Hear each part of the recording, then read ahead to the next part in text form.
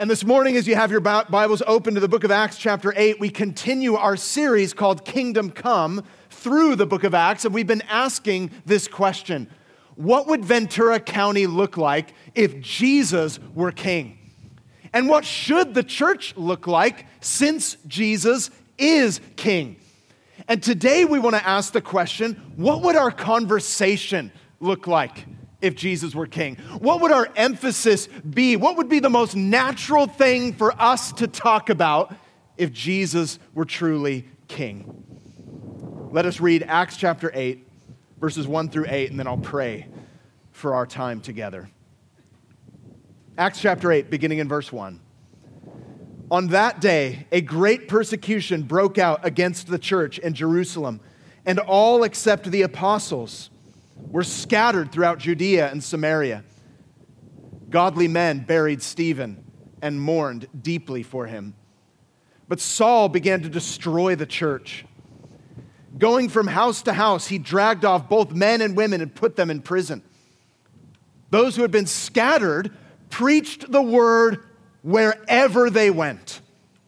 Philip went down to a city in Samaria and proclaimed the Messiah there. And when the crowds heard Philip and saw the signs he performed, they all paid close attention to what he said.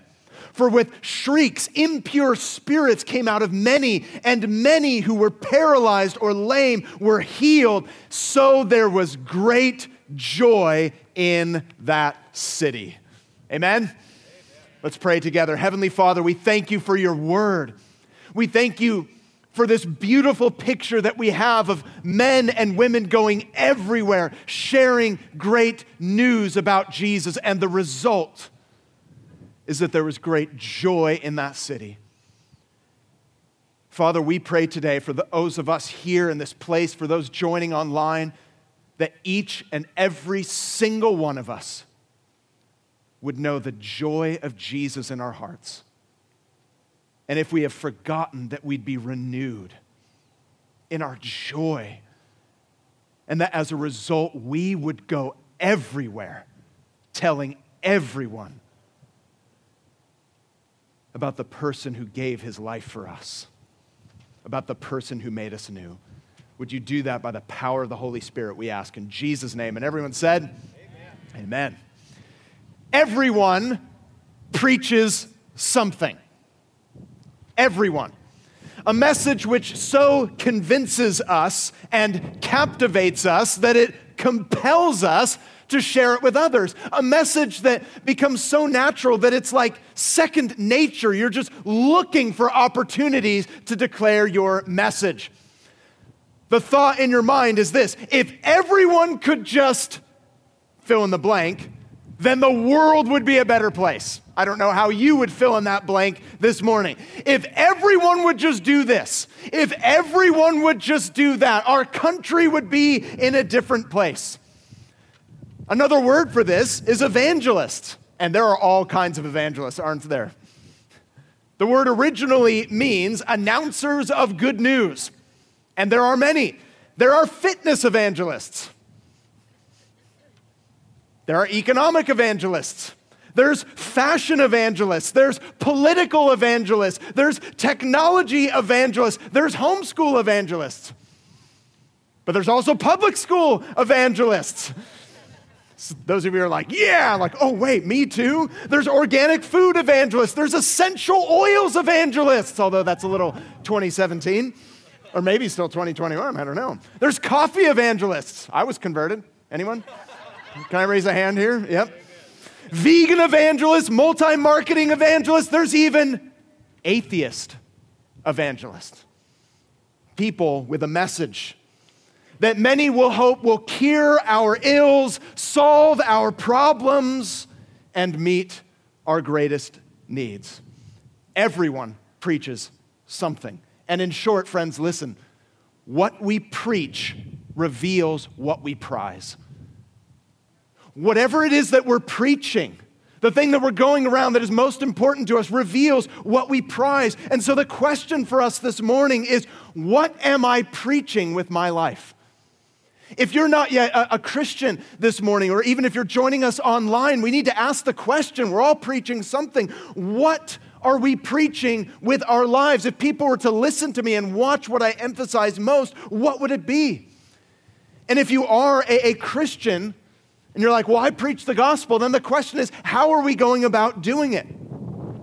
Now, this morning, I'm not only referring to public proclamation from a pastor's pulpit, but to the responsibility of every man and woman who follows Jesus. And I love that this is highlighted in our text because the book of Acts gives us the earliest history of Christianity. It tells us what the church did, where it got its power from, what the kingdom of God looks like in and through the church. And today, our text highlights preaching.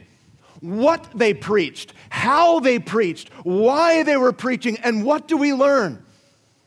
Well, I want to say three things this morning about kingdom preaching. I see three lessons here that I would love for us all to take to heart. And the first is this: preaching is an irreplaceable practice.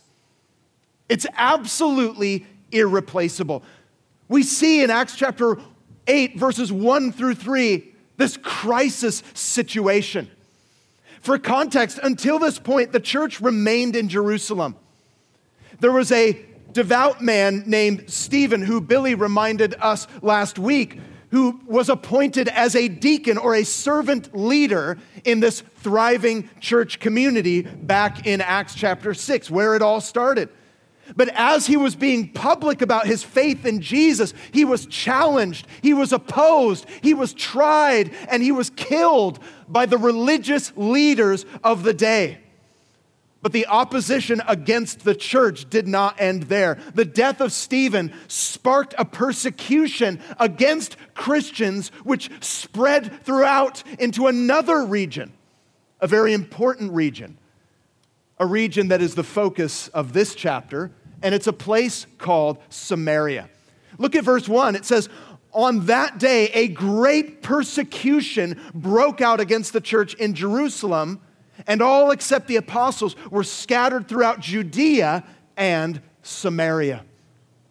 And friends, there is a great connection between the situation of Acts chapter 8 then and the need of our county and even our country today.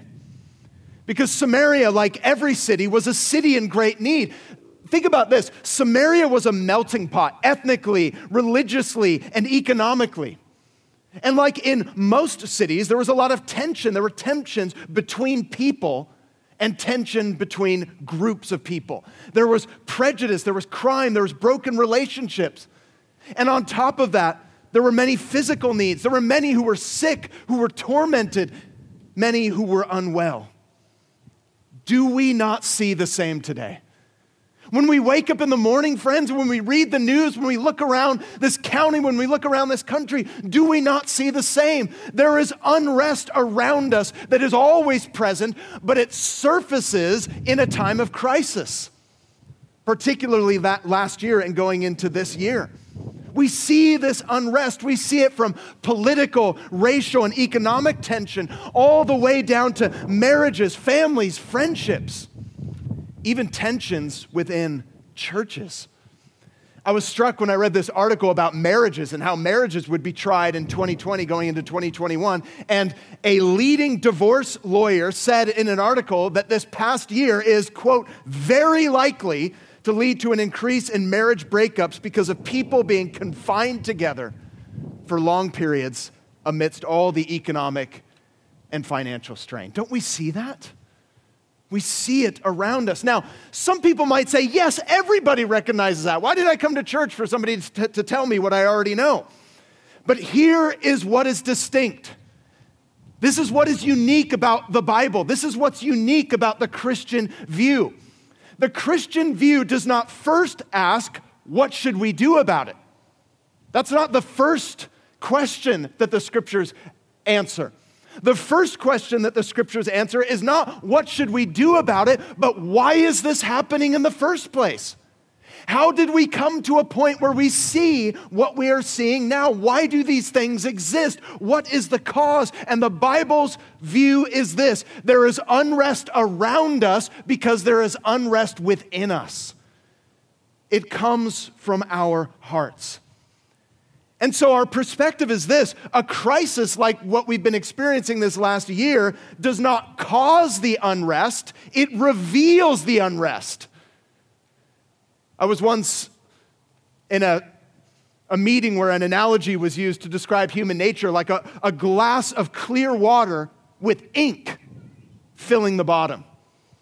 Now, as long as that glass of water with the ink at the bottom was just sitting unmoved on a table, you could see right through the water. The water was clear.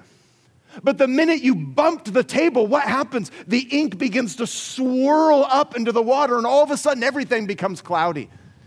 And in many ways, friends, that's a description of human nature. We have what the Bible calls sin. It's in our hearts. And it's when we're bumped that it really comes to the surface, that we really begin to see it. The Bible says that a crisis did not cause the unrest. It actually reveals the unrest. It means that we need to confess that there is something beyond our circumstances, beyond our physical and relational needs. We need a change in our nature.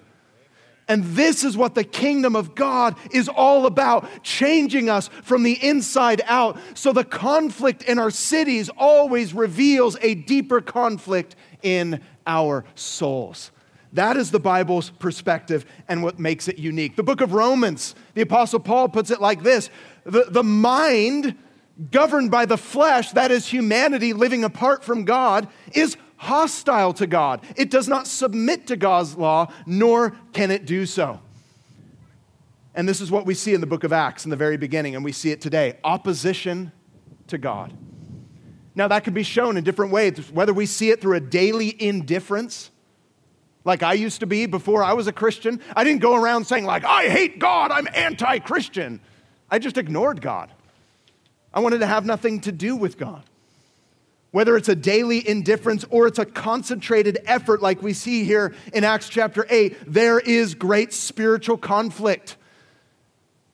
The reason for this is sin. It's a toxic self-focus that poisons everything and actually opens the door to supernatural evil. And that's what we see in this text. Friends, the Bible speaks to a variety of needs, but the greatest need is spiritual. The greatest need is eternal. We need salvation from the inside out, and that is why preaching is irreplaceable. And I say that because it's vital that we, especially as the church, we see the depth of our need in order to understand why preaching, why evangelism, why the gospel is absolutely irreplaceable. Now, practically, if you don't see that, then you're going to begin to settle for all kinds of wrong solutions. You're going to be settling for lesser things to deal with the ultimate thing. As it's been said, and I love this, if our greatest need had been information, God would have sent an educator. If our greatest need was for technology, God would have sent a scientist. If our greatest need was for money, then God would have sent an economist. Some of you are like, I'll take a little bit of that. If our greatest need was for pleasure, God would have sent an entertainer. But our greatest need was forgiveness, so God sent us a Savior. Preaching is irreplaceable. God has met our deepest need, and it is important for us as a church to always remember that and never settle for wrong solutions. So, think about your life. When people talk about all the tension that's going on in the world, what is your first response? You're like, well, essential oils are really, what everyone needs. It's what the world needs right now. It's like, no, I have nothing against essential oils. What is the greatest need? What is our first response? What are we putting forth? There is a spiritual unrest in our city, in our county, and this is true of every city. Everyone needs to hear the one message that can change them. And you're like, yes, but the question is how? How are they going to hear? Who is going to tell them? I'm so glad you asked, because that leads to the second point. Preaching is not only an irreplaceable practice, but secondly, preaching is a community project. You're like, Wait, I thought you were going to do that because you're preaching right now. Well, we'll get to that in a minute. What should the church be doing? How does a kingdom community respond to such a need? We see that there's this great, deep spiritual need. They're in need of salvation. What are we going to do? Well, what this text makes absolutely clear is that the change in the city in Acts chapter 8 is not random. It is the result of a mission. Look at verse 1 again. Remember, all of these people, these men and women, just like you and I, they were scattered beyond their comfort, beyond the place they originally lived. They were scattered throughout Judea and Samaria. Now, this is important because in the earliest days of the church, recorded for us in the first few chapters of Acts, we see men and women gathered in Jerusalem, where the crucified yet risen Jesus commissioned them to tell the world of what happened. And if you remember from Dom's first sermon in this series, Jesus told them to go and preach the gospel to Jerusalem, Judea, Samaria, and to the ends of the earth. But up until this point, everyone stayed in Jerusalem. It was awesome. They experienced the power of the Holy Spirit. They probably had epic prayer and worship nights. It was amazing. And they're thinking like, yeah, we're going to stay right here. This is great. Like it's happening in Jerusalem. But they hadn't yet moved out beyond their comfort zone. Until this point, we've seen great community moments, but it took the events of Acts chapter 8 to push them further out on mission. Like when you kick a dandelion in the field and the seed just spreads everywhere, the events of Acts chapter 8 caused the message of the church to spread. We might not like opposition, we might not like persecution, but it can actually promote preaching, pushing us out of our comfort zones. The church went from being localized to being mobilized, and this is a temptation for us. We get in our like sweet little zone, we get in our comfort spot even within the church, but then the need of evangelism kind of unsettles us a little bit. Oh wait, no, I've got my tight-knit group. There's like 8 of us, like we're the disciples. Okay, but are you telling other people about Jesus? Well, we've got a great study going on. You're like, that's good, and I hope that you're taking what you're learning outside of your group of 8. It's a part of mission. You don't get this idea that the early Christians were thinking like, oh, should we move to Samaria? Yeah, like, it's a nice place to settle down. No, they were thinking of mission. There was a strategic nature in it. So how do we respond to the spiritual need of our county in this time? How should we respond now? Well, I want you to notice it's a community project. In what way? 2 simple ways. We share the gospel together and we show the gospel together. First of all, we share the gospel together.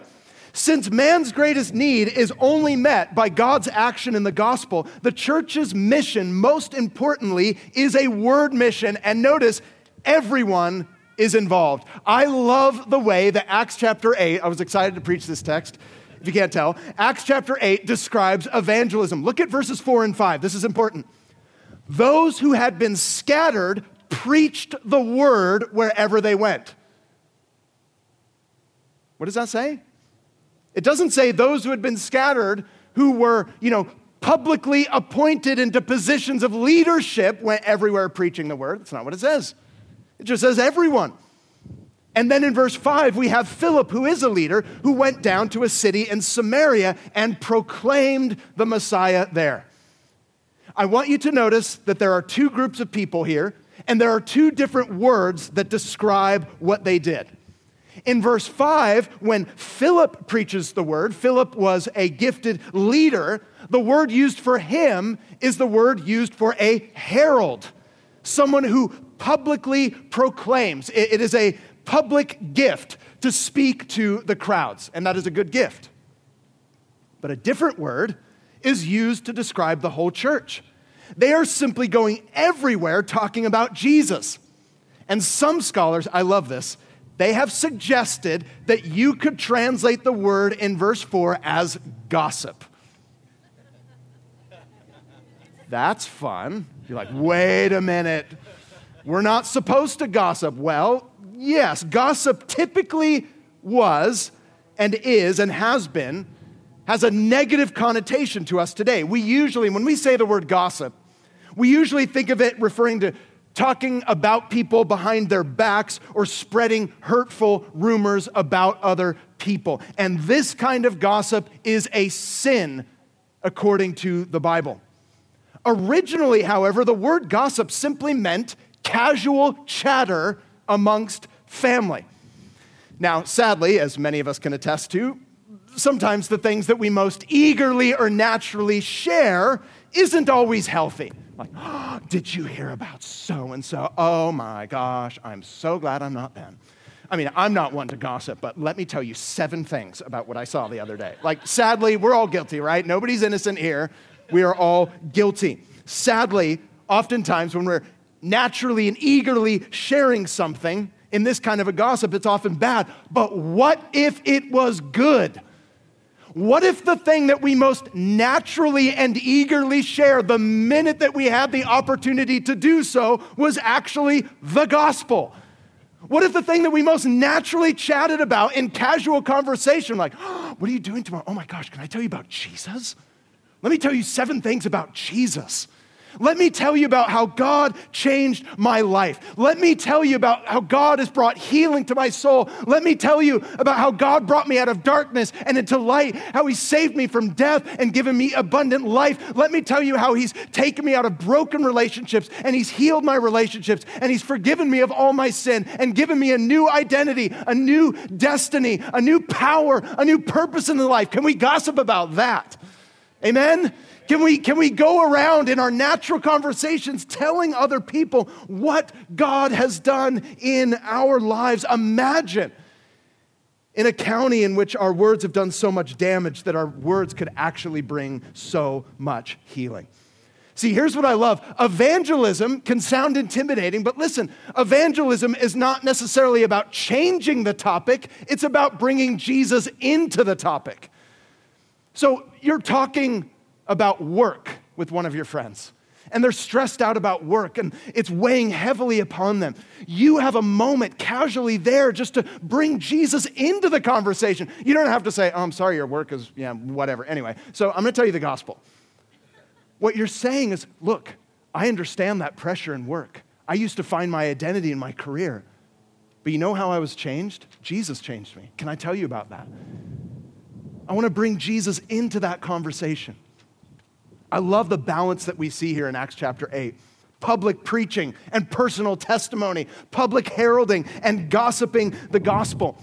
See, one error is to think that the leaders do all the work. But last week, Billy reminded us that we're a body and we all have different gifts and we all do his or her part within the body. But here we see both leaders and lay people, not just sages on stages. It's like everyone is involved. People of different intellectual caliber, people holding different jobs, people of different age and different gender. These people went throughout the city. They arrived amongst strangers. They opened up their homes. They served meals and they just began to tell them about the good news of what Jesus had done for them. Not to embarrass my wife, but my wife is an incredible natural evangelist. When we were living in London, I'm a little more extroverted. You guys are like, we know, Tim. But my wife, not as much so. But one of the incredible things is that my wife, especially through schools that my children have been in, she builds these relationships over time and they go out for a coffee and then she's able to just share her story with them in the way that God uses her especially.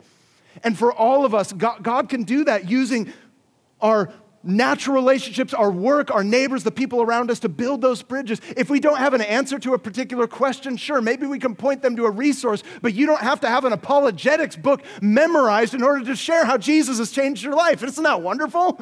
I love that. It's not left to like the professionals. It's just men and women who have been changed by Jesus. We see a wonderful balance here. We share the gospel together, but we also show the gospel together. Because look at verse 6. When the crowds heard Philip and saw the signs he performed, they all paid close attention to what he said. They not only preached, but they demonstrated what they preached by the works that they did. The church's activity was like a signpost to the message that they were preaching about Jesus. In fact, the word sign there in verse 6 means an event which is regarded as having a special meaning. The healing and the care and the liberation that we see happening here in Acts 8 is pointing to the gospel. People were healed of demonic oppression. Are unclean spirits real? Yes. Is God's power greater? Also yes. We also see care for the paralyzed and the lame. And all of this brought further attention to the message. The good deeds were not the cause of new life. They confirmed the message that brought new life. And I love this because every ministry in the church helps the evangelistic mission of the whole church. I like to think of it as an ecosystem. Now, I didn't do well in science, just cards on the table. I did not do well in science at school. But I know this about an ecosystem. Each plant, each tree, each animal has a part to play within that ecosystem. And if one is removed, it begins to impact the whole. You're like, well, Tim, you almost got it right. Thank you. And the church is the same. Like every one of us, we're a part of this evangelistic ecosystem. Every ministry in the church, I think of the kids ministry. If you invite your neighbor family to church and they come, the adults will sit here, they'll hear the message, but who's looking after the kids? Who's communicating to the kids? Who's giving the kids the Cheez-It snacks and the ring pops that help our sanity, on Sunday mornings and coloring in, the kids lesson, like those volunteers serving. It's a part of this evangelistic ecosystem. Isn't that wonderful? And we all have a part in this. The youth, global mission, our Sunday gathering, prayer meetings, every single man and woman doing their part in the evangelistic mission of the church. I love that. And one of the descriptions that's always stuck out to me is from a book called The Cities of God, How the Church Turned the Roman Empire Upside Down. And listen to what the author says. To cities filled with the homeless and impoverished, Christianity offered charity as well as hope. To cities filled with newcomers and strangers, Christianity offered an immediate basis for attachments. To cities filled with orphans and widows, Christianity provided a new and expanded sense of family. To cities torn by violent ethnic strife, Christianity offered a new basis for social solidarity. We share the word together. We show the word together. And what happens when we do? Preaching is not only an irreplaceable practice and a community project. But lastly, preaching is a life-changing power. Why? Because preaching is about Jesus. And Jesus changes everything. Look at the result. I don't know if you noticed when we read it, but I love Acts chapter 8, verse 8, when it says simply, "So there was great joy in that city." Can you imagine right now just crossing that out and putting in Ventura County?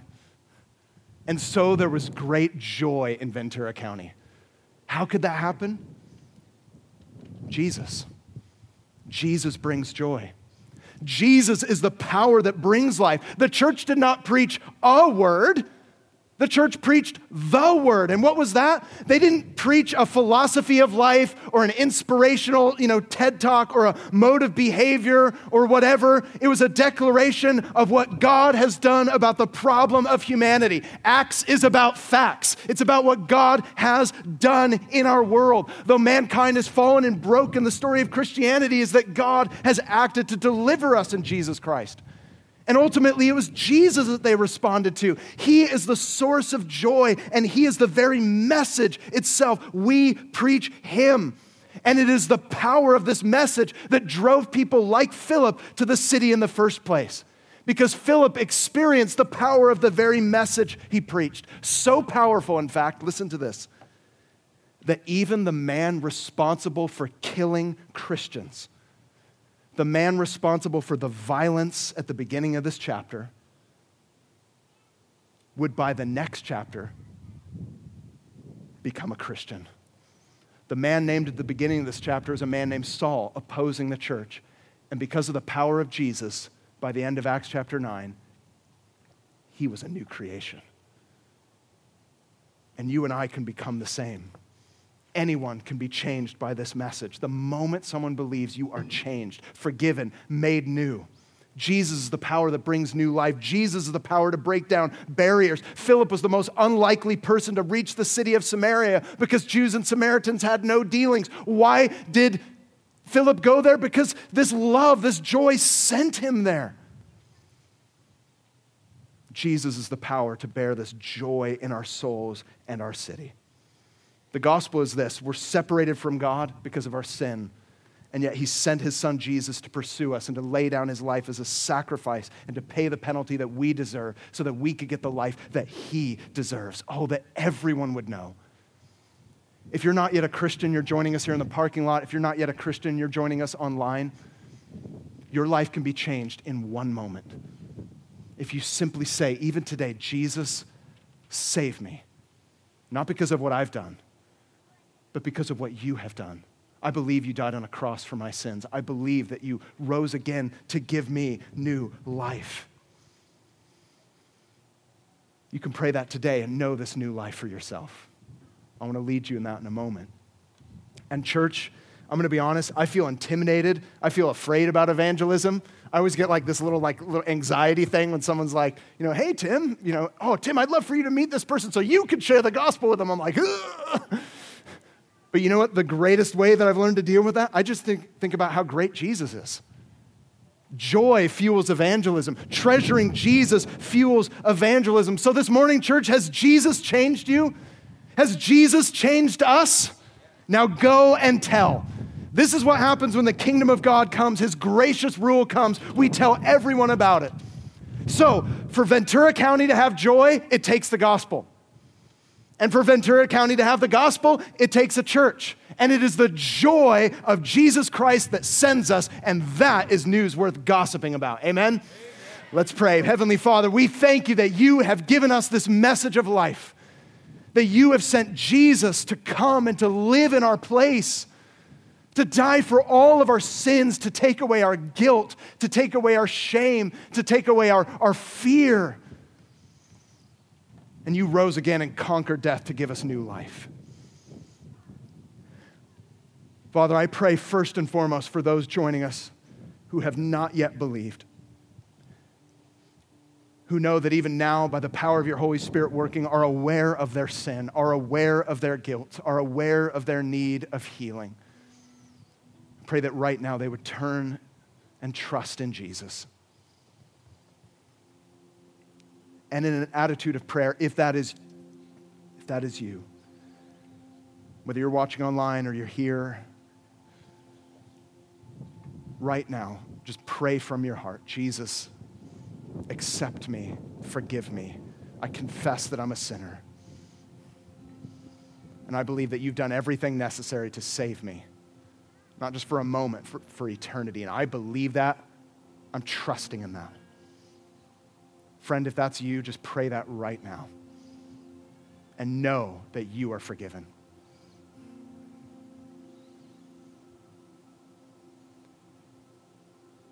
And Father, for us as a church, I pray that you would overcome our fear, our intimidation, our insecurity, our anxiety about this thing called evangelism. Overcome that with joy.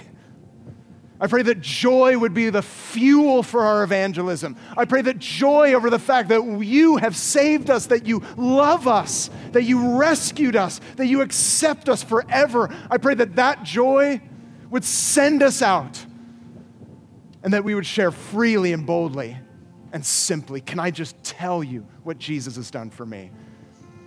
So, Father, I pray that even now as we respond in worship and in prayer, that you would fuel our joy by causing us to see Jesus anew and afresh. Would you do that now by the power of your Holy Spirit? We ask in your name. Amen. Amen. Church, let's stand to our feet right now if you're able. Just let us stand. And as we sing these songs, this is not some kind of religious act. This is us saying, Jesus, you are our joy. The way I'm going to overcome all my fears about sharing or this mission that you've called us to, or maybe you're just feeling overwhelmed by what's happening in the world right now, the greatest thing for your heart is to focus on Jesus. And as we sing together, we're declaring, Jesus, you are the joy of my heart. You are my chief treasure. We worship you now. Let's do that in response to his word. The joy of our salvation, may that drive our worship now.